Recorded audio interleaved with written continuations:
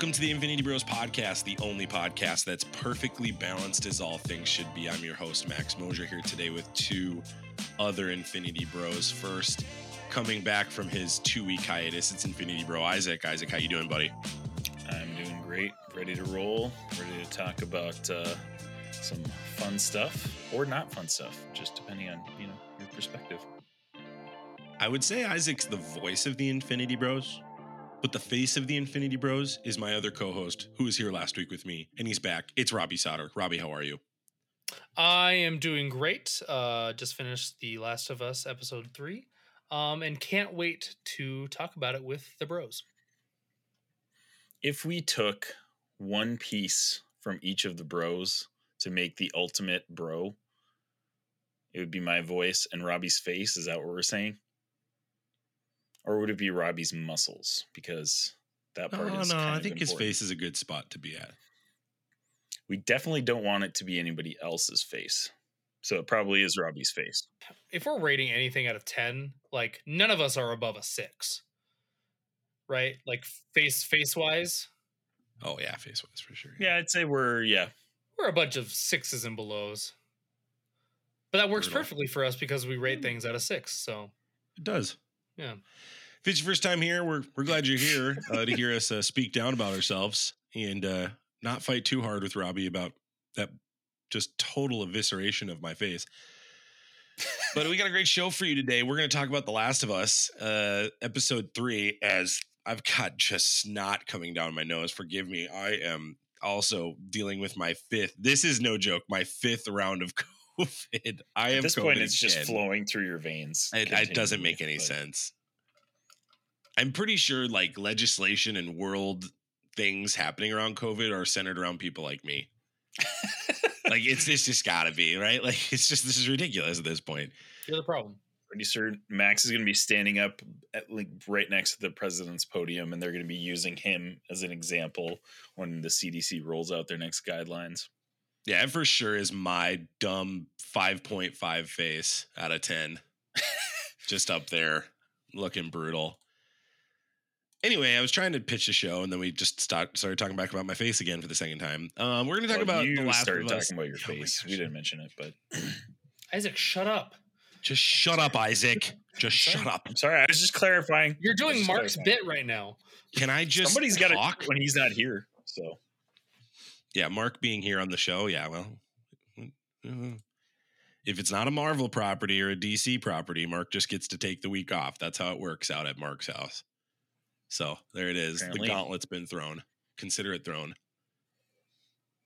Anything else, Isaac? I'm good for now. The Last of Us episode 3, season 1.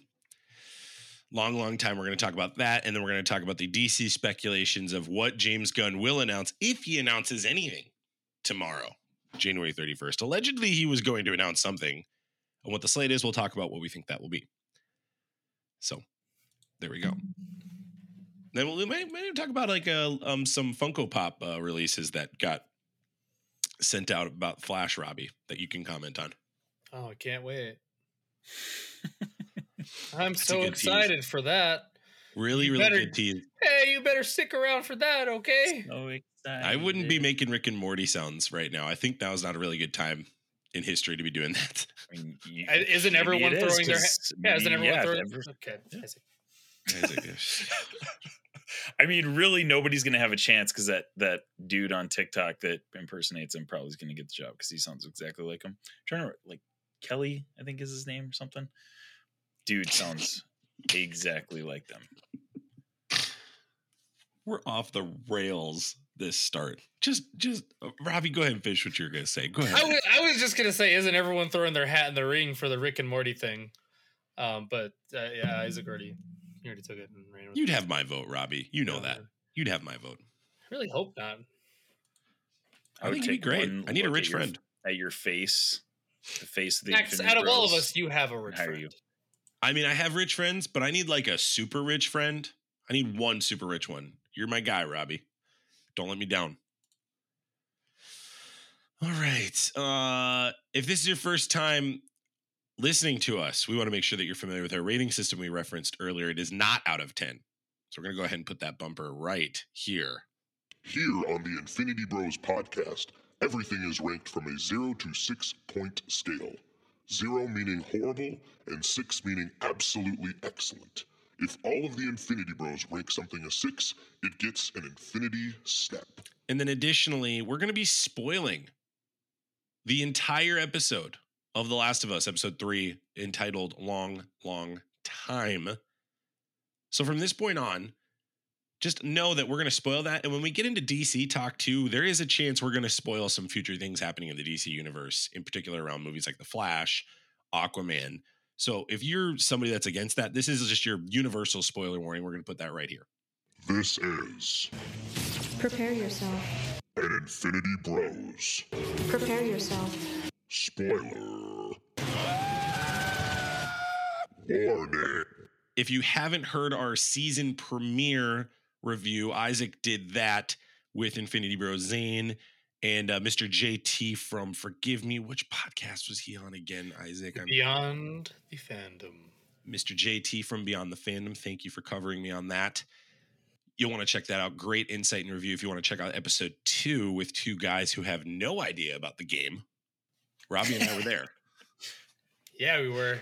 So today's a little bit of a better mix. So Isaac, for context, before we get into this, has played the full game, both the first and the second game, Isaac? Just the first one. Yep. I gotta eventually get around to playing the second one before the second season comes out. But first one played, I don't know, it's probably like 4 or 5 years ago. It was like kind of when I got my PS4. So it's been a while, but I've played the whole thing. You're familiar with the content. Yep. Great. Robbie is following along chapter by chapter with the show.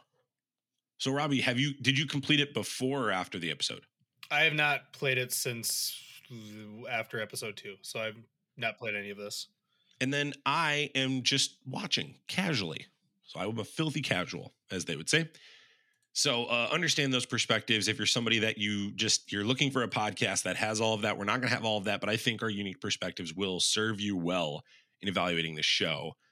The episode synopsis is: when a stranger approaches his compound, survivalist Bill forges an unlikely connection. Later, Joel and Ellie seek Bill's guidance. This is directed by Peter Hoare, with Neil Druckmann and Craig Mazin writing this. Both have been writing all season, and obviously Druckmann is the creator of the game. He's one of the creators, excuse me. Pedro Pascal plays Joe Miller. Bella Ramsey plays Ellie Williams. Anna Torv plays Tess. Nick Offerman plays Bill. Murray Bartlett plays Frank. And then after that, it's a slew of background characters. This one was interesting, guys, because Long, Long Time, the song by Linda Ronstadt, featured at the end of this episode, saw an almost 5,000% increase in streams on Spotify, similar to what happened with Stranger Things and Running Up That Hill. So clearly the audience continues to be swept away. This was before all the episodes were released. The first 3 episodes were sent to critics, and critics got to talk briefly on all 3. And they couldn't spoil it, but all of them were universally saying episode 3 is the one that is set apart critically from their perspective from the other 2. So this one has been really highly touted, and there's some trivia here as well that we'll talk about as we go throughout the show. But Robbie, we're going to start with you. Can you give us your rating of episode 3 of The Last of Us? Sorry. Long, Long Time, episode 3 of The Last of Us. Thank you. Start with the rating. I'm giving this a 5.5 out of 6. Really enjoy it, but I think something that we'll dive more deeply into later is the fact that we mentioned this pre-show, but we want the story of Joel to like continue, and this took a step back from that. Even though there was parts that did progress Joel's story, I wanted more time with them before we did a segue to something else. That's my only negative with this. The story that they told with Bill and Frank, it was wonderfully done. From start to finish, and we talked about this on our last review, that we like going back in time and seeing how people are progressing. So this one did a perfect job of that, going all the way 20 years back. Then it was like 3, then it was like 4, then it was like another 3, and then it was like a 10-year jump. Like, So this giving us so much insight into the past was super, super enjoyable. And then getting to see it through Bill and Frank's lens was awesome. I loved all of that. My only negative is that I just like, could this have waited till episode 6? Like, putting it at episode 3 seemed like an interesting choice to me because we're just getting to know Joel and Ellie. So that was my only negative. So I'll stop there. Yeah, I'll piggyback off that negative, and I'm going to give this a 4.5 out of 6. I really enjoy, you're nailing this, like everything they're doing in terms of pre-event on September 23rd is riveting. It's filling in gaps. It's jarring. So the visionary approach of the skeletons with the blankets, and then the next shot is the mom and the baby. That's good stuff. It's painful. It hurts. And it's really good storytelling. My problem with this episode, and it's the weakest of the 3 in my opinion, which is why I find it fascinating the critics really enjoyed it, is attention was so off of Joel and Ellie for so long that I keep getting told that Joel's a badass.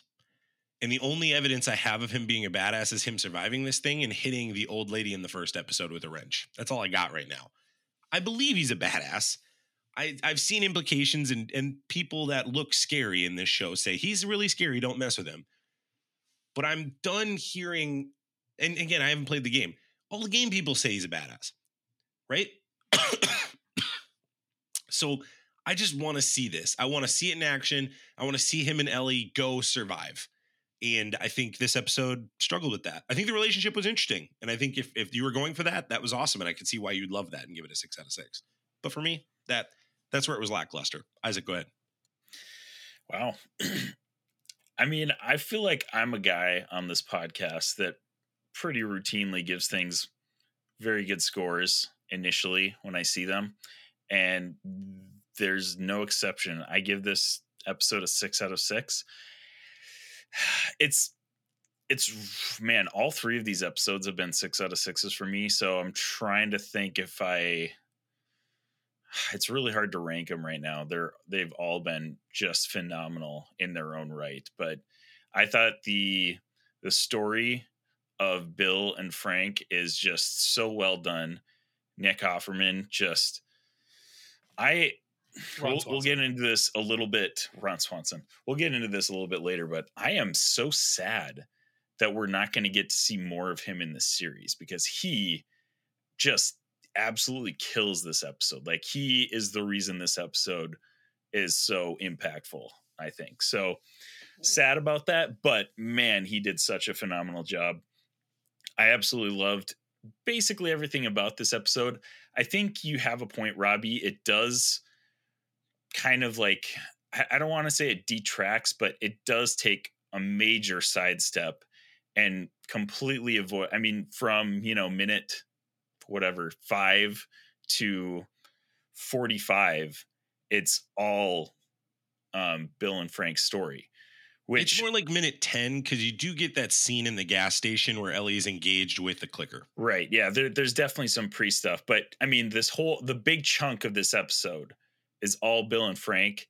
And I was kind of, before we got into this episode, I was kind of thinking they would be intertwining it, like, their stories and stuff like that. No, it was once Bill and Frank's story started, it was Bill and Frank until their story ended. And I actually kind of appreciated that because when it came time to, when Joel and Ellie came back into the story, man, it just capped off their chapter so well. So while I do think it deviated quite a bit from kind of the main storyline, I know too, just from playing the game, I mean, we're going to get a ton of Ellie and Joel getting to know each other through the rest of this series. So for me, it was not like detrimental to my interest in this story. So I can see why that is a little bit of a knock in some people's opinion. For me, it did not detract from this episode at all. And I absolutely can see loved it. also why, as a video game player too, Isaac, like why you know the context of where this is going, right? So I think for you, you're like, I got plenty of time to spend with Ellie and Joel. This is a good filler because in the game I didn't get this much filler. So for spoilers for those that have not played the game, Bill and Frank are split in the game, and there's essentially, I won't get into spoilers of how Bill dies for the game if you want to go back and play it, but Bill does pass in a different way. And I think it's important to note that Druckmann took the liberty to change that and really spend quality time on this relationship, which I think was a risk. And obviously the critics loved it. And I do understand for the sake of TV, you have to be more than the two main characters, I think. I understand that decision. Right. When you're building a story like this, you really have to build up the Tesses and you have to build up the Bills. I totally understand that perspective of the argument. But you're talking to the guy of the three of us. I'm the guy who has no gameplay experience. You're selling me a product right now of every poster is Joel and Ellie. It's everything. And they're, especially Joel, is barely in this show right now. And it's kind of bothering me now. In the first two episodes, I was like, episode 2's ending was great. I was like, okay, Tess is gone. It is Joel's time. Here we go. It is now Joel moment. And then he sidesteps again. Robbie, I think you made a great point. Episode 6, great way to put it. This would have been a much better strategic spot down the line. I think that's a really good point in my perspective. Right. I just don't know, like, and I don't know how Bill fits into the game, but like that might be an issue. Like, there's no way it could have been later because you need that Bill connection. You need Joel probably to get all those supplies, right? Because now he has everything that he needed. That's kind of like why it wouldn't work down the road, because the reason Bill is in this story is to basically give Joel all the things he needs to set them off on their journey.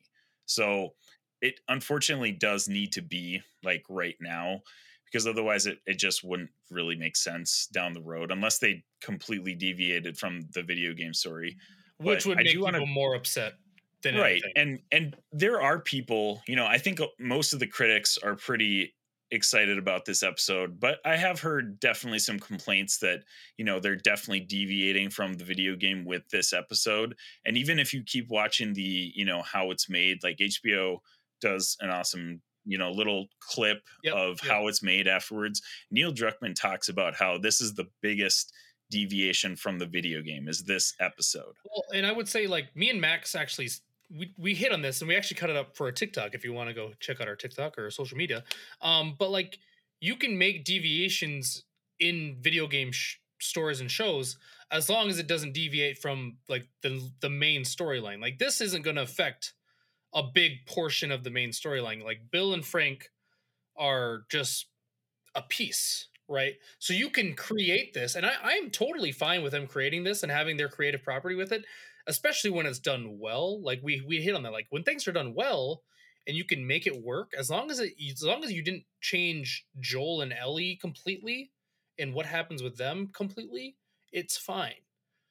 So this is why I feel like this episode is completely okay, and that's why it's still a great episode, and it doesn't like make me like more uninterested in this show at all.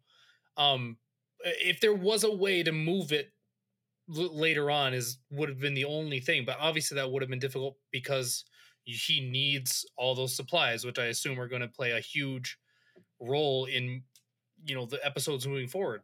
So that's the only little thing. It's just like, because like Max is saying, we just got Joel and Ellie, just them together, and they just had this tragic death. Sorry. No, you're good. I'm just like, last thing, they just had this extremely tragic death that we learn by the end of this episode was even more deeply impactful to Joel than we realized. And now we just didn't get to see them work through that yet. And I'm assuming we will, but like, we just had that and we got a snippet of it.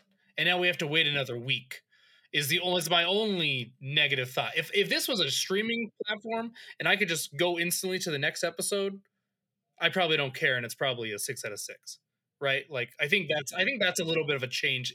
That's just a tiny little bit of a change in my opinion. I want to talk a little bit about that, because I talked about this, I think, with several different people, Jarrett specifically, and with Scott Higa about Andor. because there are people out there still who could not get through the first 3 or 4 episodes of Andor because it's slow story Some building. grind, Those yeah. first 4 episodes. And I mean, I enjoyed them thoroughly for sure. They're not the most exciting episodes of television out there, but they made everything seem so impactful, just the little things that they were doing, and the payoff for that was incredible. So this is what I'll say to that. I think that the slow build, the slow burn that we're going to have with Joel and Ellie is going to pay off majorly in the last 3 episodes of the show. And I think, yeah, there's definitely a piece of we want to get to know the main characters more. But I think if they're pushing that for a better payoff, I'm okay with that. It's definitely tough to wait week to week. I mean, when we're used to all these streaming services, we're just bam, bam, bam, like Netflix, binge everything right now. Definitely is a different mindset than what we're kind of used to right now. But that's why we're talking about this on this podcast and on the internet now, because this is what's drumming up all this conversation. I would push back on that. I don't think this is a slow burn problem.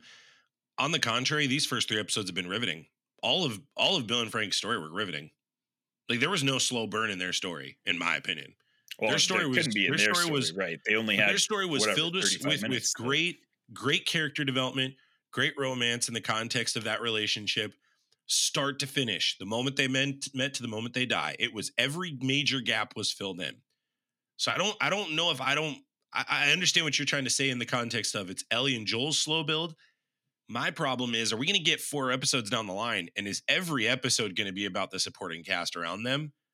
And it's just going to be implied that, oh, if you watch the game, you totally get this Easter egg. Is Druckmann putting too much value on this relationship? I don't have enough of game expertise to say yes or no, but as just a filthy casual viewer of this show, it was a miss for me. It was a miss because this show is building me up to these fights with clickers. Even with Bill and Frank, I got one fight with them. One. That's it. Bill's like this big gun hoorah guy, and I only got one fight, and it wasn't even that. It was the aftermath of his fight. This was a miss for me. It just was. It's a bummer because the show's good and I'm enjoying it. It's not detracting my viewership. And the argument of like, oh, that relationship and romance will pay off down the line is potentially there. But if they got all the supplies, like you said, Isaac, then it really doesn't. It's just, but this was a bump along the way. This was our monster of the week, per se, or our relationship of the week. This is a stupid nitpick. But Bill's supposed to be this like you said, gun-toting, like has these amazing defenses guy. And the dude's like completely lit up standing in the middle of a street firing a sniper rifle. Yeah. Like there is clear cover anywhere else. Literally anywhere. Anywhere. Like I understand they have to make sure he like gets hurt, but that was so silly to me. It's like, this dude is smarter than this. There was a way better way to do it, Robbie. You're absolutely right. Like he could have been like shooting from his house or like from like a higher area and just a stray bullet gets through the wood or whatever. But like for him to just stand in the middle of the road, like that's not what that guy would do. Dude made it very clear at the beginning of the episode and throughout his time that he was like so prepped for everything. Exactly. He had every major thing. He was fighting about the lawnmower and about wasting resources. You're telling me he's going to stand in the middle of the street for a fight? Get out of here with that. Well, he's wearing a white shirt and completely lit up by all the flame. Like, it doesn't make any sense. Not a nitpick. That's not a nitpick. That's a legit claim about that character. That's not a nitpick. Also, I mean, this is just one thing that I noticed, and I wouldn't even call it a nitpick because the direction they went was obviously the way they chose to do this episode. But I mean, Bill in the video game is honestly, Nick Offerman does basically a spot on job of portraying Bill in the video game. Like they're pretty much the same character. It's Ron Swanson. It's Ron Swanson. Yeah. You go on this mission with Bill though. Like basically he's got this town, which they do in the series as well. And he sends Joel and Ellie on this mission to go get a battery on the other side of town that has a bunch of infected people. So they could have went with some action in this episode, but instead they decided to focus on that relationship between Bill and Frank, which I'm not sad about, because it was a really awesome episode in whole. That's but interesting. The deviation that they took was like, we could have had more action. We could have had more zombies, more clickers, all that stuff. And they just chose to go a different direction. I'm assuming we're more. That's the reason they did the scene at the beginning with Ellie. That's the whole reason they did that. That was your clicker scene this week. There you go. You got your new clicker scene. We're done. Now we can go to this story. And there was, now that you mentioned that too, that was a really interesting scene with Ellie and that clicker in the basement. Or not clicker, the infected in the basement. Just the infected, yeah. The clickers and infected. Right. Forgive me, sorry. Forgive my vernacular. She goes down there, like, basically is kind of like playing with this thing. Like, she cuts it just to see what'll happen, ends up killing it, but like there's a weird moment where it's like just focusing. It seemed like that thing was going to talk. It definitely. Did anyone else get that? I didn't know. Like, it was an intense moment. It was weird. But like, it looked like the infected thing's eye looked at her like it was pleading, begging for mercy, which, I mean, she gave it by killing him. But that was an interesting moment because, like, for some reason, there was focus on that moment, and I don't really know why at this point. Like, I'm assuming that's going to be revealed down the road a little bit. But like, this was a moment that they specifically had her go down there. They specifically had her find this, and it really doesn't go deeper than that. Like, she kills it, comes back up, and boom, they're on their way again. I imagine there's a payoff for that later. Yeah, that was a moment to me that's like, there's got to be something to that later down the road. I don't know what that is, but we've talked about a lot of negatives. Let's talk about some positives real quick. I really like with Bill and Frank too, how they show this post-apocalyptic world. I like all the things Bill does to set up his house. I know, Robbie, we talked about the gunfire scene, how that wasn't great, but how he is prepared for people to approach the fences and burn them. That was just wild to me. How he was very fueled up right out the gate, how he watched everybody essentially be sheep going with the government. He knew, he's like, they are not going to help you. They're going to kill you. And it happened. And he's sitting there just mocking all of them. And he looks to be gallivanting around his community after. Oh my gosh. When he's in the Home Depot afterwards, just like loading up his cart with stuff, I was like, man, that would be kind of cool actually, to be in there just like picking out what you want for the future. I thought that was a way too crowded Home Depot for the circumstances of that civilization. I think more people would be headed down there for stuff in that situation, in my opinion. Well, I think that's why they showed, like, obviously the military was already there. They already cleared out that town. So the military is going town to town. They're clearing everybody out. And as we saw earlier in the episode, clearing them out or killing them. Like, I also love that Bill did not lose his libertarian philosophy of life. Even after dating Frank. So like they have that relationship where they're talking in the street and they're talking about the mowing of the lawn, and Frank's like, well, they weren't Nazis. He goes, they're definitely Nazis. He goes, well, they weren't. They are now, but they weren't. I'm just like, they are now. I loved that. I loved that dialogue. I loved the "Don't tread on me" flag. I loved the bunker. It was just perfect. Like, I was like, that is prepper territory. Again, this is like exactly spot on the character in the video game as well. Like, he's this, like, conspiracy theory bunker. He had all this stuff ready before the outbreak happened. Like, it wasn't like he started preparing all this. Like, he was ready for this. This is like what he was made for, type of thing. And it's like, Nick Offerman, man, just like he just makes this episode shine. This is Nick Offerman too. You guys obviously have been joking that's Ron Swanson. Actually, if you've never seen Devs, I got more of Forrest, the character he plays in that show, vibes. Devs is a very dense show on FX. If you want to check it out, it's very dense, but very worth your time. It's actually Offerman's one of his better acting roles, in my opinion. And I got really strong, like, how he was processing as a character. Different character philosophies of life, but how they processed, I saw that in Offerman in this. Offerman's such a good actor. He's so good actor. Yeah, absolutely. So yeah. You like watching Parks and Rec, you kind of think he's like a one-trick pony guy. Like, oh yeah, he's just a funny guy or whatever. But like, seeing him in these serious roles is like, man, dude can act, and it is phenomenal. So we mentioned it on the previous 2 episodes, but J-Buck has been doing these side-by-side shots from the video game to Oh yeah. the series, and we'll throw that in the show notes for you guys to look at. But it is just, I'm always just impressed by how they're able to fit some shots that are just exactly the same as the video game. And Am I correct too that the ending shot, Isaac, is the title screen? it sure reminded me of it. I couldn't tell you if it was exactly the same, but like, I mean, when you go to the title screen in Last of Us, it's pretty iconic. It's like an empty room. You're panning over this open window, and there's like these draped, like light drapes that are kind of like waving in the wind. That's the opening of the game. The game, right? yeah, and there's like the Oh. guitar playing, and so when you're panning out from them driving away from Bill's town, I got the same like kind of vibes as that. I mean, it's not like the exact same shot; it's a little bit different angle, but they're doing a great job of doing like recalls to the game. That title screen's got a lot more meaning to that now from this episode. Interesting. I think the other thing that's big to hit on is like we didn't really know how long Joel and Tess were together. Mm, Um, right. at least I don't recall them saying they've been together so long. But in this, we realize, oh, they've been together for a very long time and have done a lot of things together, including probably bartering that with more than just Bill. Like they've been doing a lot, and this is why Joel is probably so well known, which is really really interesting to me.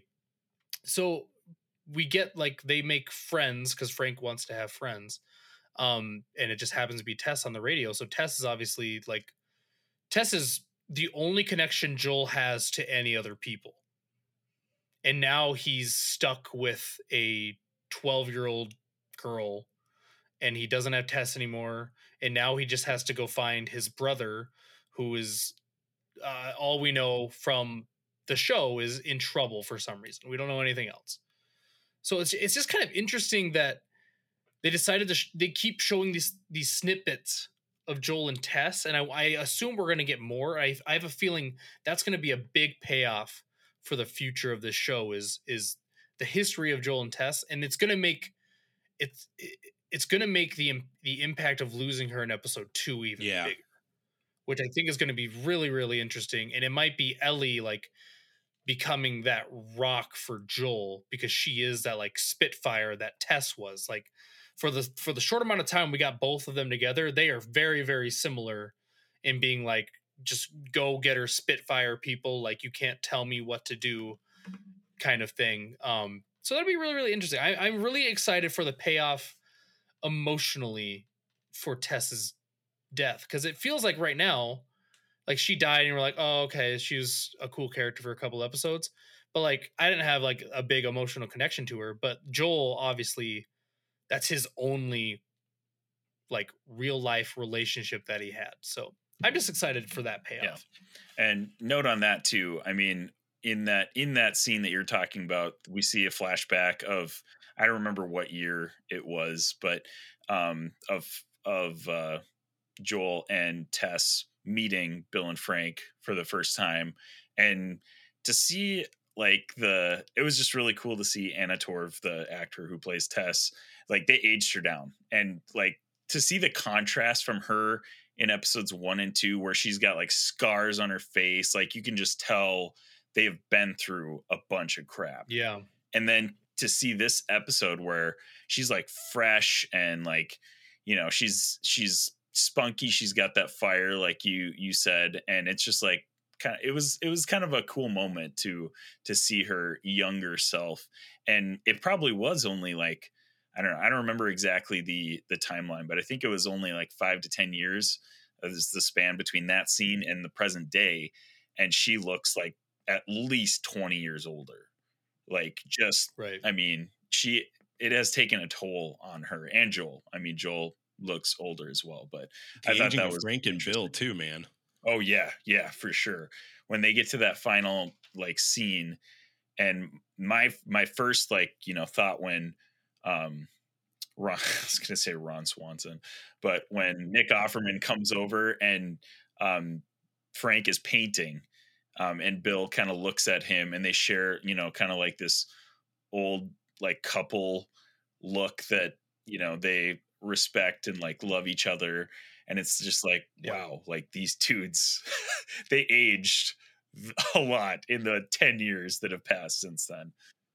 But yeah, just a beautiful story between those guys, honestly.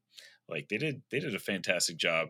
Pulled at my heartstrings a little bit, which I was not expecting in this episode. So that's one of the reasons I gave that 6 out of 6. But yeah, just some fun notes. The real winner of The Last of Us, Linda Ronstadt. Congratulations on 5,000% viewership increase on Spotify. That's pretty awesome. Not gonna lie. Will that be as much of an emotional impact as running up that hill? Not a chance.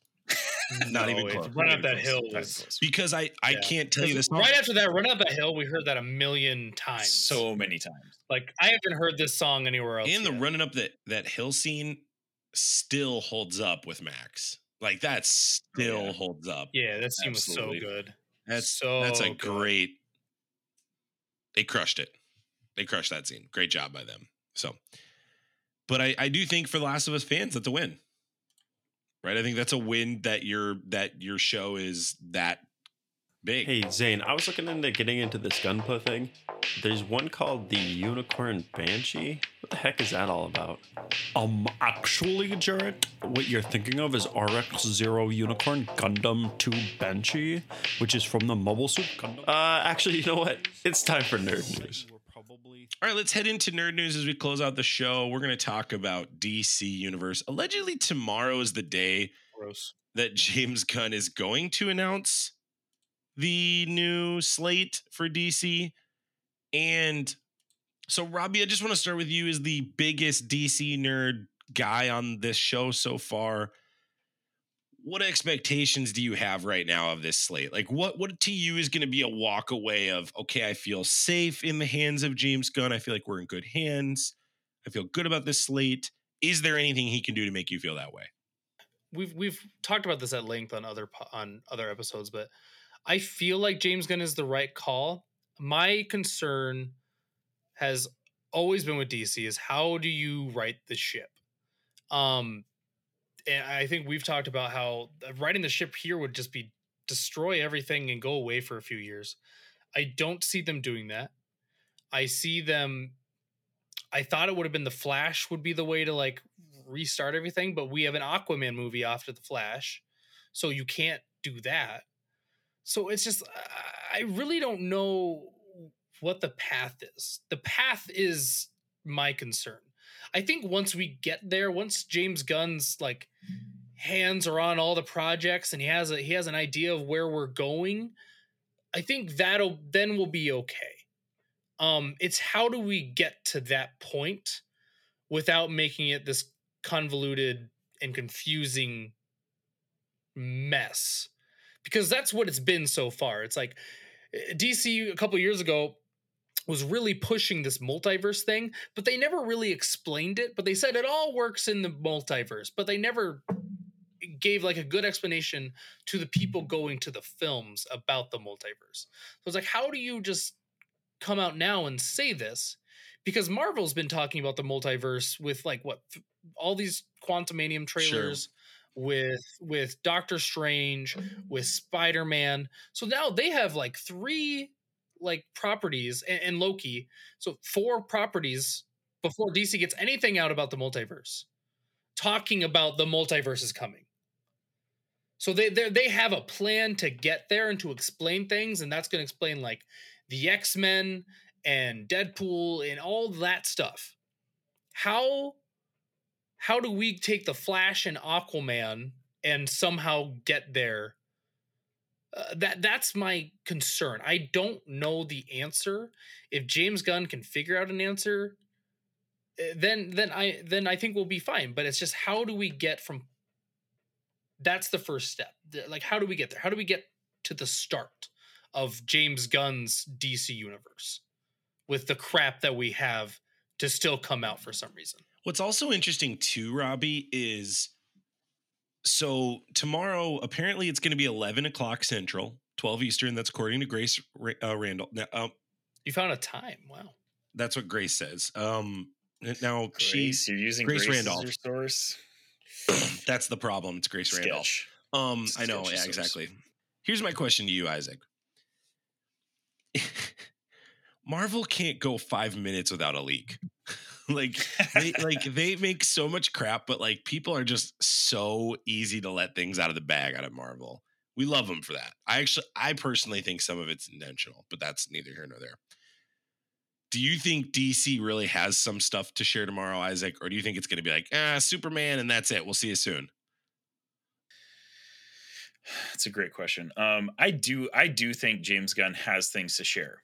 Will he share it tomorrow? That's the thing that I'm like, maybe he won't share it tomorrow. Maybe it'll take him a week. Maybe it'll take him a month. I don't know. But I think he does have things on his slate. I think he's got stuff that he wants to announce eventually. I just don't know when that's going to be. Well, and by the time this episode goes live, that stuff will have either already been announced or it's gotten kicked down the can down the line to not be announced. Exactly. So the speculating on that is, for the listener, probably irrelevant. So then my question to both of you is, what is the winning property that needs to be on this list? Or I guess properties. What are the winning properties that need to be on this list? Robbie, we'll start with you. Gosh, that's tough because what has to be on this list for you to go, I'm good. I know. Feel good But now. what we know of James Gunn right now is he can take obscure characters and make them household names. Guardians of the Galaxy was not a household name, no matter who you asked. Yes. TikTok commenters, they are like, no one knew who they were. Peacemaker was not a known nowhere name. Close. Most of the people in Suicide Squad were known names. So now you're going to give James Gunn arguably the trifecta of biggest names in comic books. Maybe not anymore, but that would have been the staple years the Trinity, ago. Yeah. With the big three, the Trinity. You have Batman, Superman, and Wonder Woman. You're golden as long as you make okay movies. I'm hearing you say Batman, Superman, Wonder Woman. That's what I'm hearing you say right now. That's your answer. If you're going to build this universe, that's your answer. You start. You don't have to. I will say this. I think you have to start with Superman. Yes. And obviously they've done that a bunch. But that's where DC starts. I agree. That's the golden boy. That's where you have to start. I don't think James Gunn will. I will say that right now. I don't think he's starting with And Superman. I have no sources because I am looking on some Reddit boards to see if I can find some stuff for conversation. I have no source on this, but I think Superman is the answer too, Robbie. I'm on the opposite side of that coin. I think Superman will be the first thing they announce tomorrow. I think they might even have an actor.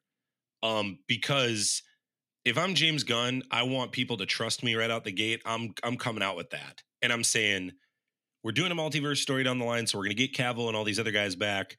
Oh, by the way, we're doing Aquaman, but Momoa's coming back to play Lobo. I think Lobo and Superman are on that list because you got to get people hyped about Lobo coming back. I think an obscure property, and I don't really have an answer for that. Maybe it's New Gods. I don't know. I'm trying to think what would be. I think we are going to get a lot of obscure properties. If anything gets announced tomorrow, if there's let's say there's a slate. Let's say there's a slate for like a 3-year plan. I imagine if there's a 3-year plan, I bet there's 5 properties that are either TV shows or movies that are just random, like a small minority of like comic fans know who they are, like DC diehards know who they are, but everyone else is like, what the F is that? Like Booster Gold. Yeah, like we're gonna get a Booster Gold. No, Booster Gold's decently well known. So? I imagine I think a majority of people would know who Booster Gold is. Comic book fans know Booster Gold. Right. You're thinking even more. I'm thinking even more obscure than that. So I have because that's just James Gunn's thing. He'll do at least one. I agree with that. But I think on the flip side of your argument of like, if he made those guys big, imagine what he could do as Superman is my thought. And that's why it's fascinating. I think my answer is double down on the Batman. We already have Superman, an obscure property, Lobo, and a TV show that has Peacemaker in a crossover with somebody else. he's going to be fighting alongside her with some other. Maybe that's where maybe Doom Patrol comes back. I know he's ended that, but maybe he finds a way to bring those guys back because they're really, really, really, people love that show. I don't think that's him ending that. I think that's an HBO Discovery thing. Which is, it's a shame because that show is really doing well. The people that like that show really like that show. They love it. Isaac, who do you think? I think I'm with you, Max. I mean, why would you publicly say that Henry Cavill is not coming back as Superman and then not announce something Superman? I don't know. That just doesn't make sense to me. So I feel like Superman has to be on that list. And I think you're definitely onto something with the like properties that nobody's ever heard of too, Robbie. I think there's definitely going to be a few of those thrown in there. Where I'm kind of like questioning is we have the DC Trinity, which, I mean, like you guys already mentioned, is probably the best well-known characters in, superhero history. We have Gal Gadot, who technically is still Wonder Woman. Like James Gunn hasn't said that Gal Gadot is not coming back as Wonder Woman. And we have Pattinson as Batman already. What are we doing with these properties? Like, I think there's got to be some clarity on, even if he's not announcing new properties, there's got to be some clarity on the state of the DCEU right now. Like, because he's definitely announced a lot of things. He's announced that there's a lot of stuff not coming back, but he probably needs more clarity in what is and isn't coming back. I mean, really, the only thing we know is that he's bringing his own stuff back is pretty much all we know. And that Cavill's not coming back. He already obviously talked about that, but like, there's a lot of questions on and the Black table. Adam. So I think, and Black Adam, yeah. I think there's got to be more clarification from James Gunn more than anything. But I think a couple properties. Number one is, I sent it in the group chat before, but My Time to Shine Hello. It's a pretty well respected, like, scooper Twitter account. They said that they weren't going to leak anything, but they sent a GIF of Swamp Thing as something that probably will be announced. They then backpedaled and said it was a joke. They did? Oh, okay. They did. Well, I didn't see that part. So I wouldn't be surprised because the Swamp Thing show that they had wasn't terrible. And I think a lot of people it was okay. A lot of people liked it. So I'd be surprised if that's a property they went with. One other thing that popped into my mind was the Question. We haven't really had a, great. He's definitely an animated stuff across the years, but a live action Question like detective show would be kind of cool. So, but beyond that, I'm not a huge DC guy, so I'm not clamoring for any really little characters to come to the big screen or anything. I think a Dead Man movie would be great too. That would be interesting. Dead Man would probably be coming.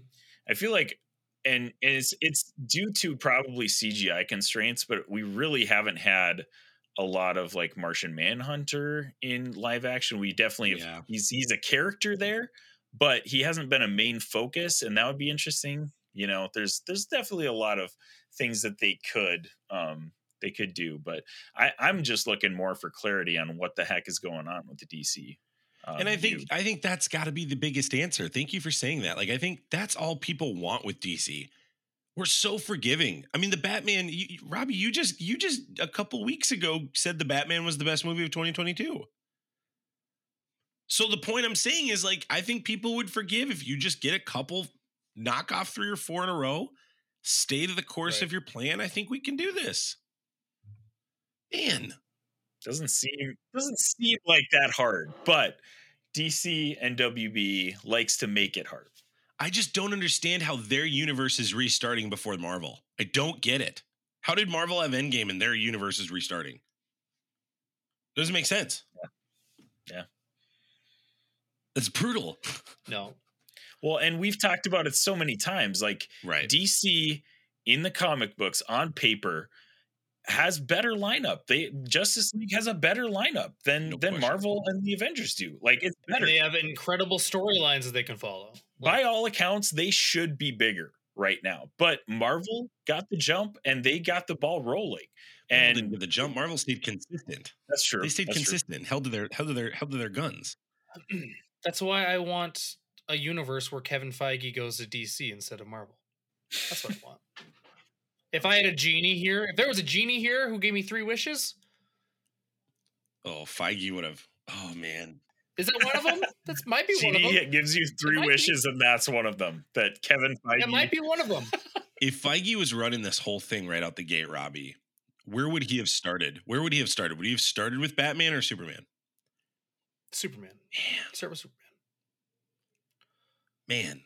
Because that's where you But start. would he have made DC funnier, or would you think he would have kept it dark? I don't care. It doesn't. It wouldn't matter. I love that. Great answer. Because DC used to be more campy anyway.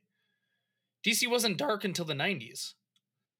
So like they could have done whatever they wanted. You keep Batman dark because that's the joke in DC is that Batman's always the like dark, broody. Batman's the emo kid. Yeah, like so like they can keep that and make everything else light and they can make fun of him. It would have been perfect. Just my thought. I think the 90s comic runs are part of the reason DC got in the pickle they did. I think they felt like, oh, the audience, they're more serious, blah, blah, blah, blah, blah. That's R-rated comics. It's like, come on, dude.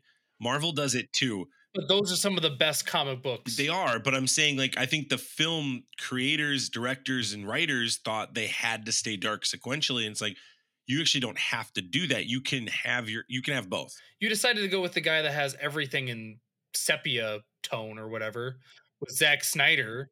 So like, what do you think you were gonna get? Good point. Like, there's like he made it so difficult for other people to come in and direct Sure. movies because the color of your universe is gray. Like there, like where were there wasn't anywhere for someone else to go. Like Patty Jenkins tried with Wonder Woman, and it worked for one movie because they were in the Cold War. Yeah, because everything was great. Yeah, it was a right dark in tone the still. 80s. And it was Didn't work awful. so well. The universe didn't add up. That's the thing with like every Marvel movie. As much as I hate some of the tropes that they fall into, with like bad guy shows up, they kill bad guy, good guys survive. Like it is consistent. No director gets to change the color of the Right. universe. Like it looks the same. If Captain America is in one movie and he looks one way, he's the exact same in another movie. Like Brutal. That's just it's those little things that once that you connect all the dots, you're like, this doesn't work. Right. You're right. And Zack Snyder's universe didn't work. It works within itself. Yeah, it works within itself. Yeah, but if DC would have just been like, Zack Snyder, you get 6 movies, you get your Batman vs Superman, you get the one that just came, the actual Justice League, and then you can go Darkseid War, and you get your movies off of that. Fine. Like then just kill it. But they decided to give him all power, and it didn't work, and it was bad. I think next week we'll have our answer. We'll have our answer on this. I hope. I'm excited. It'll be interesting for people that are going to listen to this probably after it everything, comes yeah. out. Yeah, we'll Or see. not. We'll see. Should we put our money on one thing that's going to get announced Superman. tomorrow? It can't be Put my Swamp money Thing. on Superman. You're putting your money on Superman? It has to be different, Isaac. What are you putting Different your than money what on? I've said. Yeah. Well, no. Just one thing you have to put your money on. What is it? Just can't be Superman. What's one thing we get tomorrow? Gosh. You go first. I'm thinking. I don't know. I have a feeling that James Gunn wants to do JSA, not JLA. And that's, I think, another reason why he immediately went, Black Adam, you're done. You've already ruined some really good characters. Because, like, not that Dr. Fate or like Cyclone or Adam Smasher was that bad in that movie, but the movie itself was so bad, like now I have to start over. I think James Gunn, because of who James Gunn is and likes a little bit more obscure, is going to go JSA and make them like the team. And then he might bring the big 3 in and they might have the JLA. I could see him doing both JSA and JLA, same universe. And I would not be surprised if the big thing that's announced tomorrow is a JSA movie at the end of like a 4 or 5 year plan. Well, then it would make sense for all the future stuff that you want to do, including all those guys, right? But then you're also pushing the consumer to read those comics that are not read right now, which is also part of this. But with James Gunn is so good at making these like obscure, like little known characters into like really, really popular. And there's a lot of interesting characters you can go off there, like Mr. Terrific, Yes. Alan Scott, the Green Lantern, Dr. Midnight, all have like these really, really interesting stories that you can go off of that actually have really like deep, like personal stories that I feel like that might be the way he goes. And then he will also have a Justice League eventually down the road. But I wouldn't be surprised if he goes, Justice League is coming, but first we're gonna have the JSA. All right, here's my prediction. You've been talking about how James Gunn likes to basically work with the obscure things, and there's been rumors floating around about this, so it's not like a out of the blue type of thing. But I think Jason Momoa gets announced as Lobo when James Gunn comes out with his stuff. I mean, we've heard rumors about this for a long time, that he's going to be done as Aquaman and join the DCU as Lobo. But I think Lobo is a interesting property that hasn't been done before, and James Gunn could probably make it work. Gosh. So, dude, Lobo would translate so Jason well. Momoa looks exactly the part. So Jason Momoa looks like, but like he's this badass, like hilarious biker dude. Like that is a necessary means. Like they need a Lobo. The other one that I was thinking of would be Zatanna. That was like the other one. I was like, that's a character that hasn't been done in the TV or movies yet. That's very popular.